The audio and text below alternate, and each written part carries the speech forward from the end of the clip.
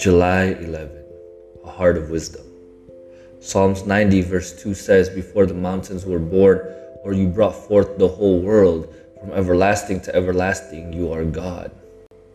Have you ever found yourself thinking or saying, if only I had more time, I would pray more, study more, serve more, do more, read more, play more, learn an instrument, do something more? See, it seems as though we spend the time we have wishing that we have more time to be doing anything other than what we are doing right there.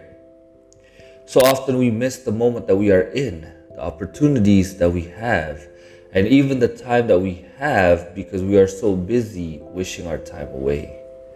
The truth is, we have 24 hours each day.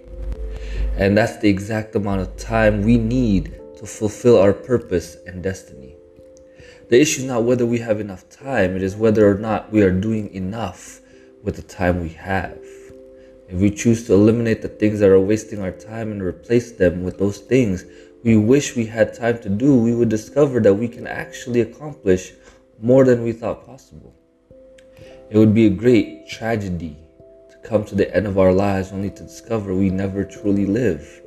With so many options, distractions, and incessant noises around us screaming for attention, let us determine to put first things first and not waste our time wasting time. We only have one life.